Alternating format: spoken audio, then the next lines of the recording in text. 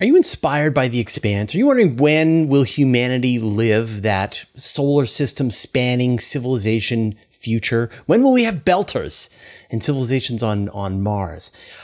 I like to be patient about this kind of thing. And, it's not going to happen tomorrow, but yet over the long term, it feels like it's going to be inevitable. And there's going to be a lot of amazing ideas and discoveries along the way to make this happen. And one of the greatest resources out there across the solar system are asteroids, but they're giant chunks of rock. How can we get at their raw materials? How can we live in asteroids? This is an idea that Professor Adam Frank has been thinking about. Now, he's a great scientist, has an author, does a lot of rigorous scientific work on nebula and things like that, but at the same time also thinks a lot about extraterrestrial civilizations, thinking about ways that humanity could move out into space. And we have a wonderful conversation. He is thinking about a way that you can surround a rubble pile asteroid with some kind of flexible bag and then spin up the asteroid so that you now have a cylinder that you can live inside, harvest resources from, be protected by the elements of space. It's a fascinating conversation, and I highly recommend you both listen to what we talk about today, but also just follow Adam Frank in general, because he's got lots of really great ideas that many of which I never even thought of. And this is exactly one of those. So enjoy the interview. Adam, good to see you again. Last time we talked, we were in Hawaii at the American Astronomical Society meeting. And that was the last time I stepped on an airplane in 3 years. I know, that was right before COVID hit. Yeah. Yeah, it was breaking then. Right. And I knew that this might be the last trip I go on for a long time. And it was a good trip. It was, because we were in Hawaii. And then we were all home for 2 years. Yeah. Yeah, exactly. And so when we last talked, you had published a paper about why alien civilizations have maybe not sent out probes to every single star in the universe. Why do we not see aliens all around us? And you've since published some other papers on that. And I'm going to put some links into the show notes to a bunch of the papers that are sort of on that note. But the reason I wanted to talk to you today is you've got another paper that has nothing to do about aliens, but is just absolutely fascinating. So can you talk about the idea? Okay, so the basic idea in a nutshell is, can you use asteroids as space stations? And this is an old idea. It's been one that sort of floated around for a while. And we can talk about its history if you want, but let me just sort of, talk about let's just get the basic idea is that, asteroids are, there's lots of them out there. They're big. And so, if you're looking for a place to have lots of people, rather than trying, send up a bunch of metal, which you're then going to, put together to make a space station, why not use an asteroid? Because, asteroids, they range from, from hundreds of meters to thousands of kilometers. And the idea is that you hollow one out, you spin it up, and then you live on the inside. Because, one of the most dangerous and damaging things about long-term exposure to space is the lack of gravity. So using the centripetal force to, stick your feet again, or get your feet to stick against the inside of an orbiting space station would be great, because you could, the idea is you'd spin it up to about 1/3 of gravity, which seems to be where the body is, that you don't get the harmful effects. That's also about what Mars has as well. So, there's all this material out there. There's all these asteroids out there. So why don't we, you turn them into orbiting space stations? So the idea of the paper was to explore that idea and see whether or not it is viable or not. And, it's a super fun idea. So that's what we studied. But I think the new spin that you put on this, because as you said, the idea of living in an asteroid is as old as time itself. I'm sure, there are papers going back into the 50s about hollowing out an asteroid and living in them. And you mentioned the gravity, but you've also got the protection from radiation. You've got all of the resources that you are building up as you are hollowing out the asteroid. It sounds like the perfect survival video game. But your spin on this, pardon the pun, is is you take this look at these rubble pile asteroids as a really intriguing way to make this a lot easier than boring out an asteroid. Well, okay, so now let's get into the history of this idea. So, as far as I know, there was only one paper on it because I've been tracking this because, so my background here is the Rocinante, the best spaceship ever, from the show The Expanse. And where I really got the idea, where I really wanted to explore it, was I read the Expanse series, which I consider the best science fiction series of the last decade or so, or decade or two. And central to that idea is, so it takes place about 300 years in the future. Mars has been colonized. The belt, the asteroid belt, is like the main resource for human space activity. There's probably there's billions of people living in space now, or living on Mars, and then also living in the belt. And the asteroid belt is full of these asteroids that have been spun up, hollowed out and spun up. Ceres in particular, which is the largest asteroid, is like the hub for the asteroid belt. And there's, the belters are sort of the exploited resource miners of the asteroid belt. And I love that book. There's so many. We could do a whole show, and sure, I'd be happy to do one if you want it on this idea. And so what happened is when I was reading it, and at the time also I had I had a column or a blog for NPR. I wanted to explore whether or not this. When I'm reading the book, I'm like, is this really going to work? And I actually would the asteroid hold? What will exactly? I mean, there's forces. If you take an asteroid and spin it up, you're now,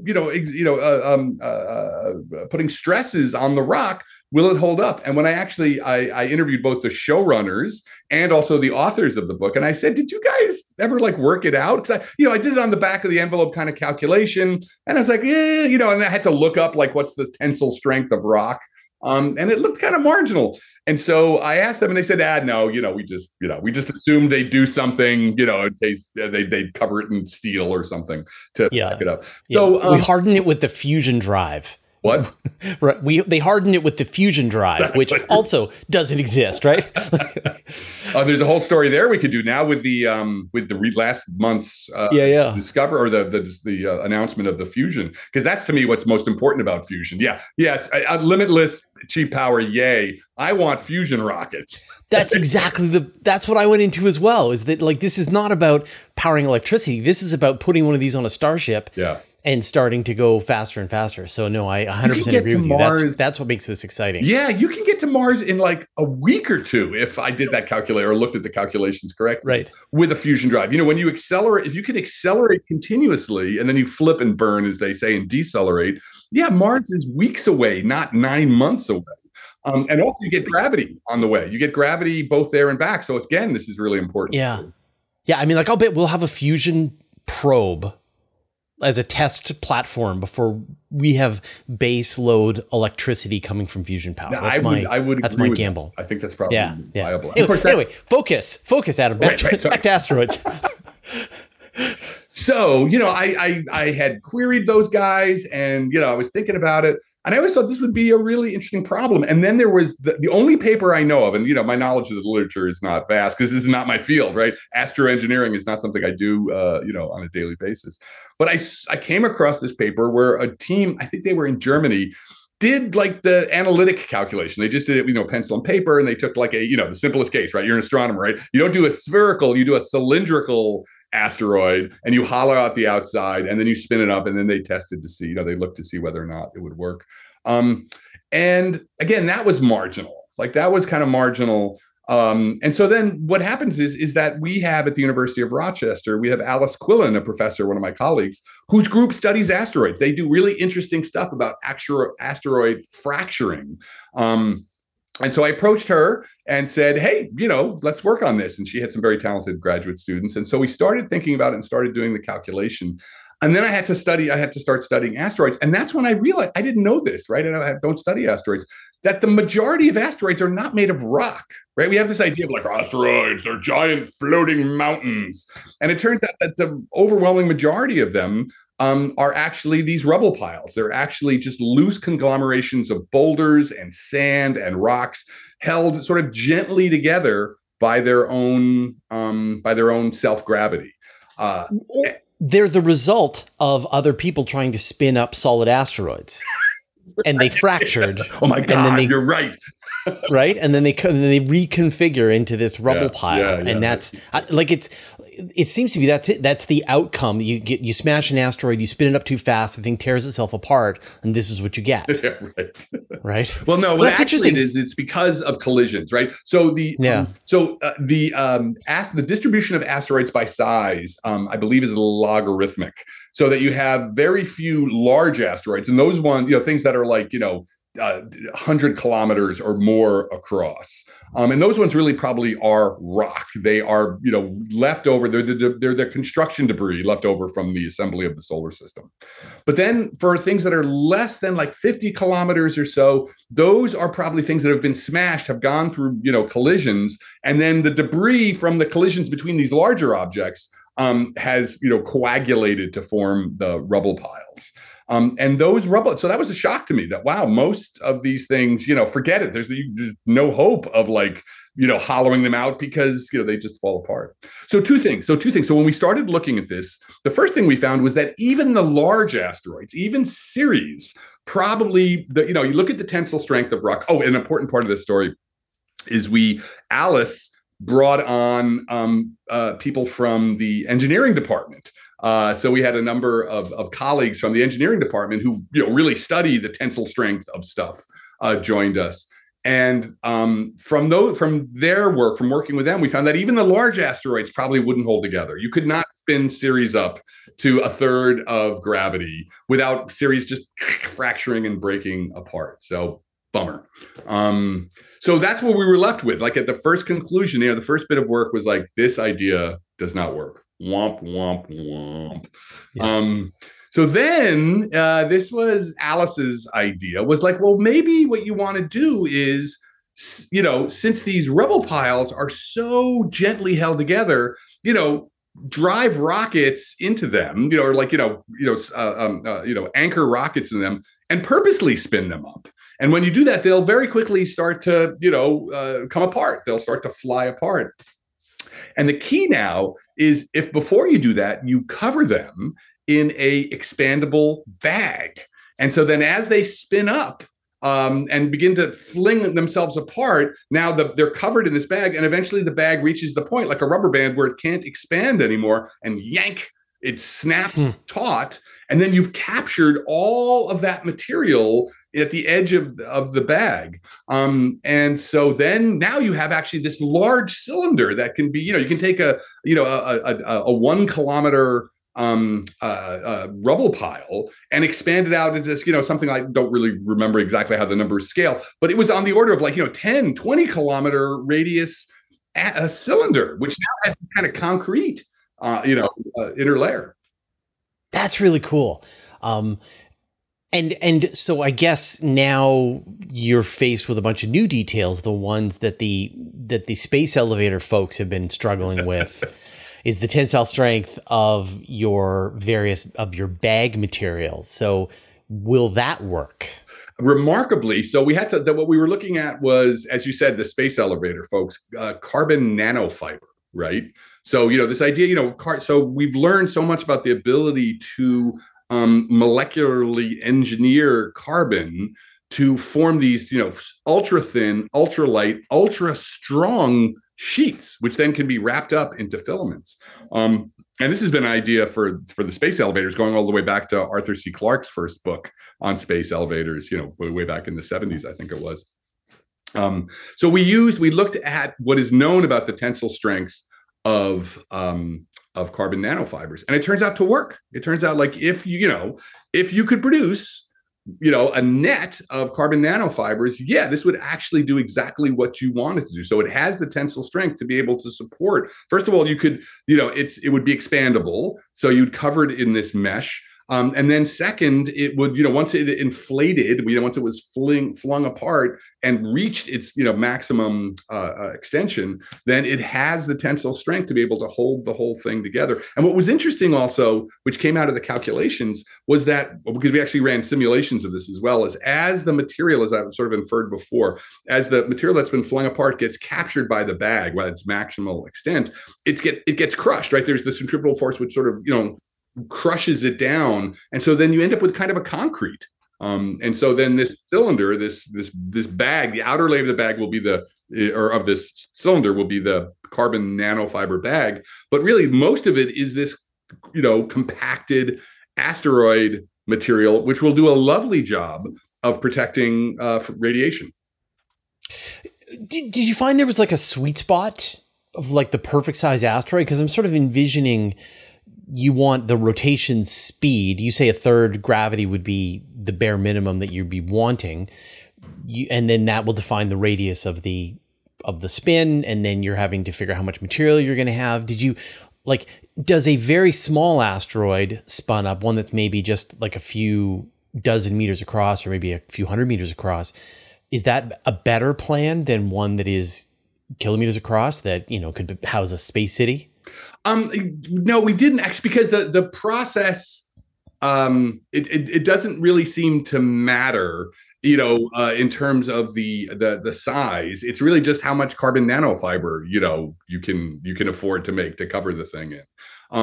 So, either way, you're going to end up with, pretty much, because, in the end, you always have to have the 1/3 gravity, and the carbon nanofiber, sort of has the tensile strength to allow that over a range of size scales. So I think, if we can produce, enough carbon nanofiber, you probably could make quite large space cities. I believe in the paper we started off with things that were on the order of tens of on the order of 10 kilometers, and we ended up with something that had the surface area of Manhattan.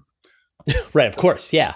So in Manhattan, right? How many people live in Manhattan? So you could really, these things could really, and there's a lot of asteroids on those scales. Like you have lots and lots and lots of asteroids that are 10 kilometers. Of 10 kilometer asteroids. 10 kilometer asteroids. They're all over the place. So you could really use these. And the other interesting thing about this whole asteroid idea, and this is something that Kim Stanley Robinson explored, you have these near Earth asteroids that are, that the ones that are dangerous to us because they cross Earth's orbit. And some of them also cross Venus's orbit. And, one idea has always been to use these as space buses. They could be both, space settlements where you have, literally millions of people living on them. But, if they're already traveling back and forth around the solar system, then, you could just hop on one because the delta V, right? Always with rockets, the problem is, the cost of fuel of jumping from one is accelerating and decelerating. So, you could hop on one of these and just, sort of have a vacation for, a month or so while it traveled out to Mars and then hop off and jump onto Mars. So, there's a nice additional capacity that these of transport that these asteroids also provide. I think about this idea of interstellar travel, these ideas of generation ships. And I think, generation ships at the smallest scale, when you've got like a small ship and people are born, die, their only job is to procreate, to carry on for the next generation. Like, it's a crime against humanity, right? You're born, you're like, what is your purpose? Your purpose is to live in this tiny ship, procreate, then die, and share this wisdom with your children. That sounds bad. But yet on Earth, right? Earth is a spaceship, just a very large one, and we're all born and we live our lives and die and procreate and so on.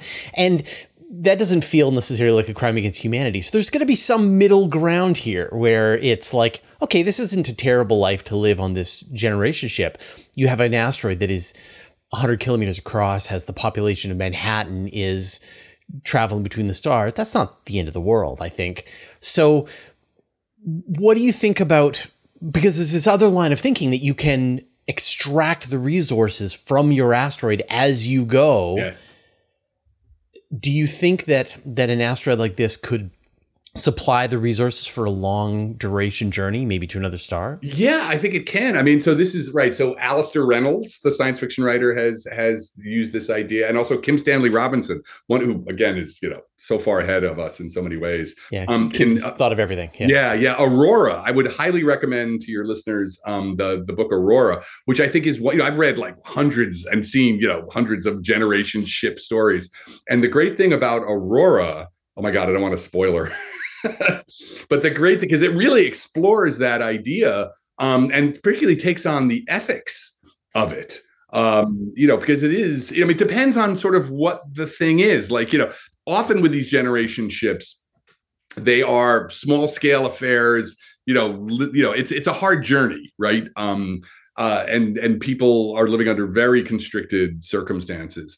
But if you really were able to do this kind of space city thing, then you're right. Then in some sense, like you've already got gravity. If you can use the resources of the asteroid to take care of your journey, then yeah, maybe it's not so bad because already do whatever you like. Yeah. Because that's the thing. I mean, when we look at the future of humanity in the solar system, let's just deal with the solar system for a while, right? For me, the next 200, 500,000 years, which is, a long time, but it's also a short time in terms of, human history, is going to be space, right? And I imagine that we're going to try and find every nook and cranny in the solar system where we can live. So that's why Mars becomes so interesting to us, right? Mars as a planet that, maybe someday even will terraform. Of course, that will take forever. But so space settlements, these rotating space settlements are actually a way of just like, forget it. We don't need, right? That's what we don't need planets. We're going to live on these settlements. And so, that I see that as a real possibility that as astroengineering becomes more possible, engineering astronomical objects on these kinds of scales, then the possibilities that you can forgo planets altogether for living in the solar system becomes possible. And then a corollary of that is like, well, let's just have, why even try and colonize other planets? Let's just go to those other planets to see what's going on. And then we go to the next one. And, people give up on planets altogether. If the journey is too long, wait for the stars to come close, wait for the rogue planets to come close, wait for the brown dwarfs to drift close, and then just pop on over to see what's going on. Whenever like the O'Neill cylinder is like, my saying is that gravity wells are for suckers. So there's no, if you're going to leave a gravity well, don't then go down into another gravity well and then have to leave that gravity well again. That's expensive. Instead, just stay in space. And I love the idea of the O'Neill cylinder, but as soon as construction projects in space are measured in millions of tons, my eyes roll. But in this idea, you just take a bag. Yeah. I wonder what is the mass of the carbon nanotube bag? Did you calculate that? No, we didn't. I don't think we did that calculation in there. Yeah. But I mean, like, it can't be a lot, right? Like, it wouldn't be compared to like building steel cylinder or steel girders for an O'Neill cylinder. No, that's exactly the thing. It's minuscule, right? Because that's the great thing about carbon nanofibers, which is why people think about them for space elevators as well, is that they're very light, right? They're, they're monofilaments. They're single, you're going to braid them together, but, you're basically talking about things that, their strength comes from their atomic properties. So, and that was the thing. I mean, let's talk about the O'Neill cylinders for a while, right? I remember I was a kid when that study came out. And those pictures, right? Those amazing, that was the coolest thing about the O'Neill cylinder study, which I think is like 76, 77. I'm not, Yeah, I think it's 77. Yeah. Yeah. And it was, the brilliance of that was not only the physics involved in it, but they hired a really good artist, a really good space artist. Cause those pictures of the landscape, there's like mountains and glistening lakes, extending off into the horizon, which curves up, those you just saw. If you were a kid, a space happy kid, as I was back then, it was like, oh yeah, that's the world I want to live in. Yeah. 100%. And so they fired a lot of people's imagination about what was possible. But again, right there, when you looked at them, they're gleaming metal and plastic cylinders, however, because they have to have, windows that would allow sunlight in. And that was the problem. He was like, oh, wow. Okay. Because, the idea was there, we'll take asteroids and we'll grind them up and then we'll, mine them for what we need. And that still might be possible. When we get to a certain level of astroengineering, maybe that is possible. But this was just a much simpler idea, a much more straightforward idea, which is to use the asteroid themselves in their form or slightly modified their form as we had to do.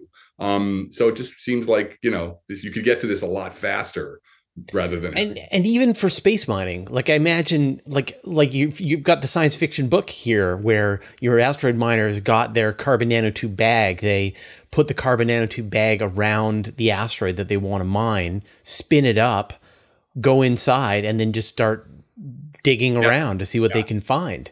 That the entire contents of the asteroid are now splayed out in front of you for you to sort of pick all the good stuff out of it.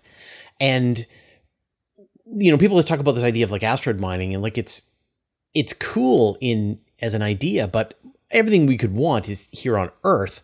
It just happens to be deep under our feet. You know, there's more metal and precious minerals here on Earth than there is in any asteroid. It's just, you got to get through all that rock. But if you spin up a rubble pile, suddenly, you know, now you're shopping. Yeah.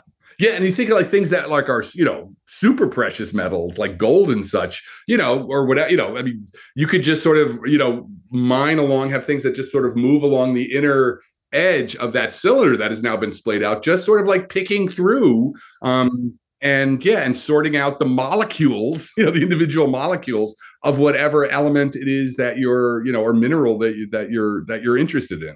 So yeah, that way it also opens up you know, an enormous capacity. And I think the thing we really need to understand here is, we're talking on, this is probably not going to happen for a century at least. Well, you know, a century is not a long time. I mean, it's a long time because of our lives. But what I always like to remind people of is that, you know, 200 years ago, nobody anywhere traveled faster than, say, 40 miles an hour, how fast a horse could go, unless they were falling to their death. Right. And now, you know, once you had the advent of trains, you know, circa 1820, 1840, 1850, suddenly people were routinely going at 60 miles an hour. So, you know, that was just 200 years ago that it was unimaginable to travel at 100 miles an hour. And now we're like 100 miles an hour, whatever. So the idea that, like, you know, this carbon nanofiber bag, which seems so crazy, I mean, it is not hard for me to imagine at all that that by 2150, yeah, sure, we'll have that kind of technology, you know, and that we'll be doing this. So I may not live to see it, but in the span of, you know, of the evolution of a technological civilization, this could be the blink of an eye until the solar system is dotted with these things. How do you think, like, this is going to get sort of weird, but I get these questions all the time from people, and they think about colonizing Mars, they think about colonizing the moon, they think about colonizing other places. And they're like, when are we going to have big cities on Mars and stuff? And my answer is always like, Mars sucks. The moon sucks. Space sucks compared to Earth. And so with our rudimentary technology today, the best we can do is like set foot on the moon and then return home. And if we're lucky, maybe set foot on Mars and return home. But then, and that's sort of like, that's us today. And then on the other hand, you sort of think about the outcome of exponential growth into 50 years, 100 years, 200 years, 1,000 years. Suddenly the infrastructure builds up and suddenly these things become laughably easy. Right. How should we think about that? Because it's like, it's brutally difficult and eventually laughably easy. How do we sort of imagine exponential growth curves with our puny human brains like this? Well, that's why I think we just use history as the example. So my example of trains is a great example to see the things that we are just, I mean, you and I are talking to each other via a box, right? And we're, you know, do you remember, like, well, I don't know how, you know, you're clearly younger than I, but, you know, in 2001, Space Odyssey, which was actually before my time, you know, there was like a video call. Oh my God, you went into this box and you pressed a bunch of numbers and there was a video call. And, you know, for years, everyone was like, video calls, when are we going to have video calls? And like now it's not even a thing. We don't think about it. It's become so dispersed. Every device can do video calls. So using history as an example, I think, is the right thing, you know, to see. And that's why, you know, 150 years, I think by the time we get to 150 years, the kinds of technologies we're already playing with today, like metamaterials, assemblers, nano machines that can assemble themselves, where, you know, basically you have a bunch of programmable matter that you would drop on the asteroid and it just reconfigures it by itself. You know, you just go off and, you know, go get a cup of coffee or whatever, you know, come back and like, oh, there's your asteroid space station. So, you know, I think those kinds of things, now maybe some of those will fail. Like there's things that we've dreamt about forever that maybe never come to pass, but I just would not bet against the kinds of the advances, because we're not talking about miracles here. We're not talking about warp drives, right? Like warp drive, think about warp drive is, other than the Akube drive, which still has its issues, right? It's not even clear you can do anything like a warp drive, because it requires like exotic matter, which we don't even know exists. But this kind of thing, the carbon nanotube, the carbon nanofiber bags, the assembler materials, the programmable matter, that's completely within the realm of possibility. Fundamentally, there's no new physics there or unknown physics. So yeah, I mean, people's asking me like when are we going to build a Dyson swarm? And I say we've already started. Yeah. Right. When you think about the James Webb Space Telescope, you think about the Hubble Space Telescope, you think about all the spacecraft that we out there in space, powered by solar power, stopping some of that light from reaching deep space and doing useful work. That's what a Dyson sphere is going to look like, except more. Yeah. Until we've used all the power coming from the sun. It's funny, you're not my therapist, but I find that people sort of level two complaints against me. On the one side, they feel like I'm a bummer, that I am not sort of thinking about like the future enough, or like I'm not going to be able to deliver Mars colonies in the next short term. And then on the other hand, I find people feel like I'm like a wide-eyed dreamer and I need to stick to reality. Oh, maybe pissing people off is the right way, but then you're doing it right. Yeah.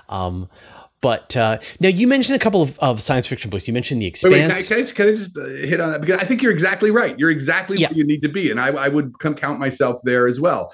On the one hand, you don't want to, you want to be realistic about what can happen and when it can happen. This idea that we're going to have like billions of people on Mars in 50 years, come on, give me a break. It's not happening, right? But, but the idea that like over longer, people are just impatient. That's a problem. Over longer timescales. And by longer, I just mean a century or so. Yeah, you might have within a century and a half, you might have millions of people in space. I find that absolutely reasonable. But having millions of people in space in 50 years, no, not going to happen. Yeah. So I can imagine the people building those cathedrals back in the 1400s and someone walking up and going like, when am I going to be able to use this thing? And like, well, not in your lifetime. Yeah. Your grandkids will. That's your grandkids. Yeah. And you have to be okay with that, because this cathedral will exist in the far, far future, but it's not for you. Yeah. But you will play your part. Now go plant a tree. Long game. I mean, this is, climate change. Climate change is exactly where exactly the right problem to sort of set the time scale, right? Climate change is a centuries long problem that we're going to be dealing with, right? And and you're always going to have to deal with it. You're always, so it's like, you have to start. We have to play the long game now, which is thinking about not in terms of like the next presidential cycle, but about we have to actually, and that's really the thing. We have to establish the structures, the societal, political, legal structures, to be able to take the future, the centuries long future seriously and work towards it, agree what we're working on and work towards it, or else we're never going to get there. And as with climate change, it's going to lead to our doom. So, it's either we learn how to do this or we die.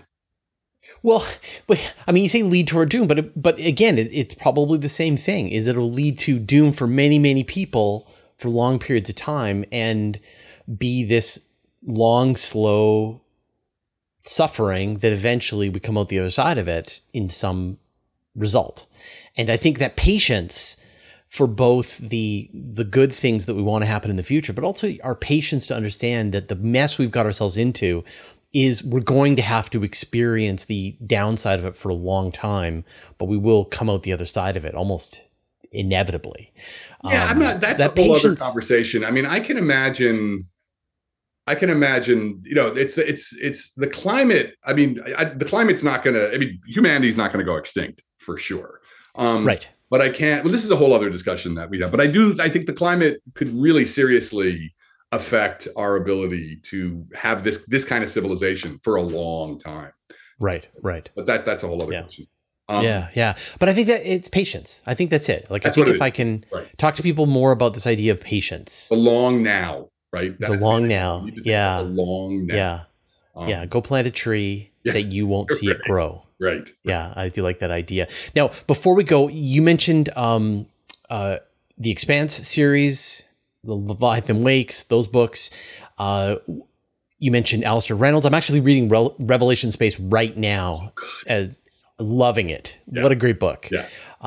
What are some other science fiction books that people should read to get into this state of mind, to be patient about this exciting future? Well, I think, okay, so certainly the granddaddy of them all is the Red Mars series, right, by Kim Stanley Robinson. So somewhere around the 80s, and Kim Stanley Robinson really was the one who launched this, was the idea of, we have lots of books that are space operas, 30,000 years in the future, or Star Trek, which is, only a few hundred years in the future, but we're zipping around the galaxy.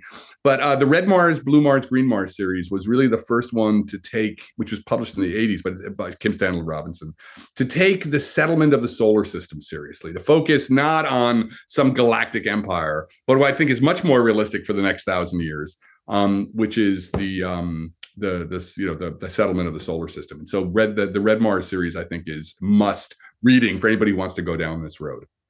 Yeah, 100% agree. Great series. Yeah. All right. Well, and a pleasure talking to you again. I look forward to I've got notifications anytime you publish anything on Google Scholar. I check it out. So I look forward to whatever great idea you and your teams come up with next. I look forward to your thinking. Well, it's always a pleasure talking with you. We're clearly on the same page on a lot of things. So it's just fun. Every time we talk, it's super fun. Now, if people want to find out more about what you're doing, what's the best place to go and do that? Well, Twitter. Anywhere else? And also, I have an author page on Facebook. So those are the two places to look for me. Okay. And The Atlantic. I've been been writing a lot for The Atlantic. I'm actually doing a story on The Atlantic on the asteroid thing. That's my next story. So wonderful. That sounds great. All right. Well, thanks again. Take care and good luck. Take care. Signing off from the Rocinante. Awesome. All right, take care, Fraser. You can also get even more space news in my weekly email newsletter. I send it out every Friday to more than 55,000 people. I write every word. There are no ads, and it's absolutely free. Subscribe at universetoday.com/newsletter. You can also subscribe to the Universe Today podcast. There you can find an audio version of all of our news, interviews, and Q&As, as well as exclusive content. Subscribe at universetoday.com/podcast or search for Universe Today on Apple Podcasts, Spotify, or wherever you get your podcasts. A huge thanks to everyone who supports us on Patreon and helps us stay independent. Thanks to all the interplanetary researchers, the interstellar adventurers, and the galaxy wanderers. And a special thanks to Josh Schultz and Andrew M. Gross who support us at the Master of the Universe level. All your support means the universe.